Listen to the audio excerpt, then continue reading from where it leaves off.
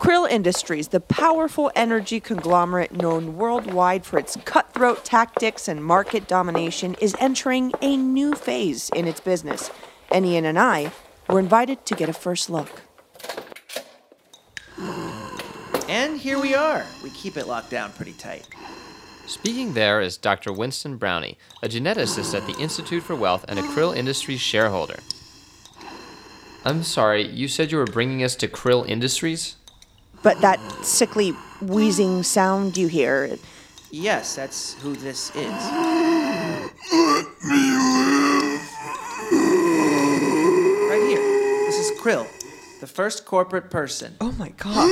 He looks like a fucking monster. Krill is alive now. It looks like something a hippo would crap out. He's like if a dead maggot was a person. Today on the show, corporate personhood. Is your business ready for it? If it wants to survive, it better be. Krill can be living. Hello, everyone, and welcome to Wealthy, a podcast for the newly super rich. We offer those who have inherited fortunes And have acquired obscene wealth. guidance into the world of the elite. We're your unrich hosts, Bethany Stanward, And Ian Walford.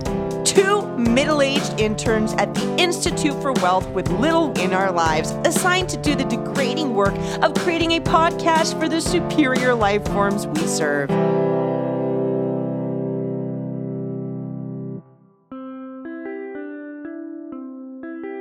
In 1947, the Krill Company started as a simple pet food business. Krill Pet Food was the first and only pet food that you could feed to any of your pets. Dog, cat, fish, whatever.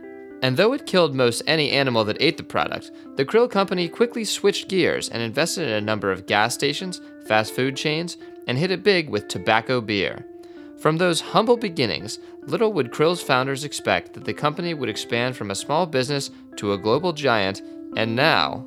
I persist. I remain alive. He loves sitting in that mop bucket. It's his favorite place. Now, to the first corporation to become human. Though human might not be what strikes you upon first seeing Krill. Picture a bulbous 3-foot-tall troll draped in greenish-black sludge with unopposable legs stuffed in a janitor's mop bucket. And no arms, just big flat hands. He's more of a pile than he is a person, but his DNA is human, and he's worth $300 billion. That makes him superior as a living being to you and I, Bethany. You don't have to tell me I'm garbage, Ian. I know it! I will always know it. Of course, corporations have legal personhood already. However, Krill's shareholders thought it wasn't enough for Krill Industries to have the rights of a person as a legal abstraction, so we developed an experimental process to convert the entire company into a living entity. The entire company. So there's nothing else left of Krill Industries? You're looking at it. Must I continue? During his gestation, employees were fed to him one by one. He then devoured the company headquarters piece by piece. As Dr. Brownie explained to us, Krill was formed from DNA and brain tissue samples taken from the top brass at Krill Industries. We then shut down corporate HQ. We lined the interior of the CEO's corner office suite with a mold made from company documents and the bile of every employee. That's where Krill gestated during his larva stage. After his hatching, we brought him to the lab, where we've inundated him with financial news and the sound of a stock ticker ever since. And at 3'4", 1,200 pounds, Krill is now fully formed and operational and celebrating his grand reopening. Why does he weigh that much? He's an entire company, Ian. He's going to weigh a lot. May I live? Let me live. We've told him. You don't have to ask permission to live. We've told him this. We've been over this. May I live more? Krill is going to revolutionize the way business is done in this country. And the company is already seeing the benefits because business at Krill Industries is now streamlined within one person. Growth of the company is more efficient, as is return on investment. When revenue increases, corporate tax cuts kick in, or stock buybacks are enacted, Krill physically grows as a result. Which was apparent when we visited shareholders' meetings a few months later, now dressed in a custom-tailored business suit, but still very much a repellent fluke man. Krill had nearly doubled in size. Yes, we have a lot to celebrate in the last few months of Krill Industries. An 85% growth rate, an increase in shareholder value, and Krill cries only about half as much as he used to. Alive still? Yes, you're alive. You're always alive, Krill. God, 5 months of this, everyone. For any other corporation, this rate of growth would be unsustainable. But as a biological being, Krill can manage it. I feel pain.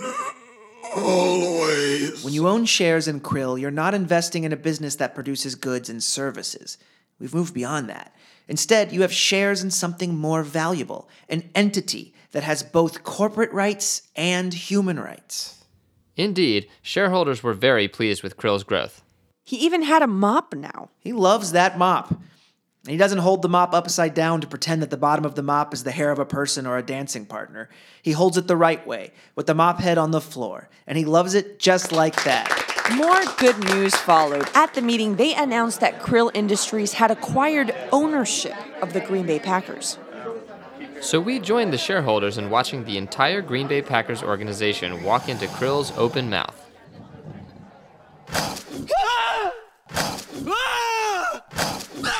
Put the mop down for just a second. There's a few more football players you need to eat. He loves that mop. Christ, look at him devour all these concussed men one after the other. They just disappear into him. Oh, no. Oh my god. Oh, God. Hey, he's knocked over. He's on his side. Oh shit, he's got me. Ian! Krill can have. No, Krill, that's not for you. Put that down. Ian, you're not supposed to be acquired by him! I know, I'm trying to get away. This man is subprime, Krill. Subprime.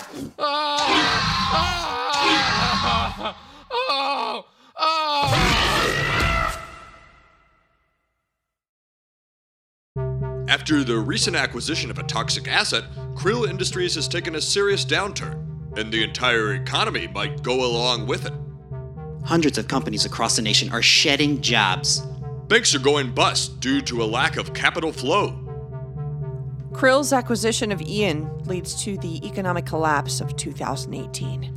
The presence of an unrich asset, a worthless middle-aged man by the name of Ian Walford, has shook investors the world round, creating instability throughout the economy. When Krill acquired Ian, it was like taking on an extreme amount of debt that could never be repaid. And despite their best efforts, the shareholders could not remove Ian from the books. Pull on him harder. Get him out of that corporation. Get out of there already, you damn shithole. I can't. It's like I'm stuck. At this point, all you can see of Ian is his face peeking out of Krill's mouth. Do you feel you may have to kill Ian as a last resort? Last resort? That was the first thing we tried to do, but Krill wouldn't let us. Krill is unregulated capitalism as a sentient being. He's going to take what he wants, even if it's high risk. So the continued collapse of the economy, that's Krill's doing? I would not say that. I don't blame Krill for this at all. I commend him for it. It's the people who should never have been deemed qualified for engaging with Krill. It's their fault. You mean Ian? Yes, it's Ian's fault. Probably the government's fault too, somehow. I'm sure of it. Can I have some food? I haven't eaten in a while. No, I want you to die. With Krill Industries continuing to put a drain on the economy, public uproar ensued. We need to save this corporation. He's a person, for God's sakes. And where is government in all this? Suspiciously absent? What makes them think they can just walk away from the free market? Take to the streets, everyone. Krill didn't ask for any of this, so the government should spend whatever it takes to save this sweaty, wheezing, living business we all love. With pressure mounting from people who watch financial news networks, a public bailout of Krill Industries was approved. Authorized by Congress and signed into law, the 2018 TARP program required that Krill's mop be purchased by the government for $300 billion. It's just too good of an offer for Krill to pass up. The mop would then be used as leverage in prying Krill out of his mop bucket. Krill's mop bucket is what keeps him upright.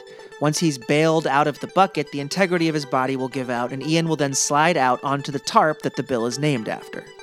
And it takes $300 billion from the government to take a mop away from Krill? Why are you talking to me like that?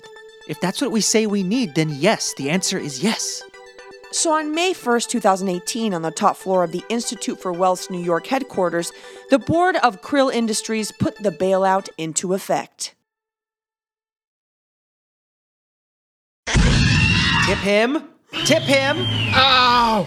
All of this is painful to me. A little more. A little more. There, we're close. You've almost got it.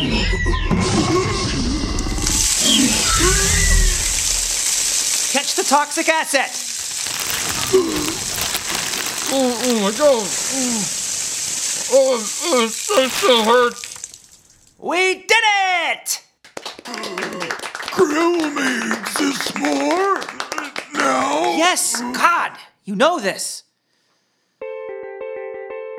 Thanks to the much-deserved bailout, Krill indeed will exist more, just as he had been requesting. And his influence over corporate restructuring is spreading. Other companies, including Apple and ExxonMobil, are now exploring corporate personhood for themselves. They've seen the benefit of being an actual, physical person in the eyes of the law. You know, I've been meaning to ask, though. Krill isn't a real person per se, though, right? Bethany, Krill is a person. I told you his net worth. You're not person, but Krill is. You know you're not person, right? Yes, that part I knew. Am I Krill right now? And should I be Krill forever? Yes, Krill, you should. Since you are a corporation, you are the only person we will never let die. For Welcome to Wealthy, I'm Bethany Stanward. And I'm Ian Walford, recovering from mysterious wounds I sustained while living inside a monster.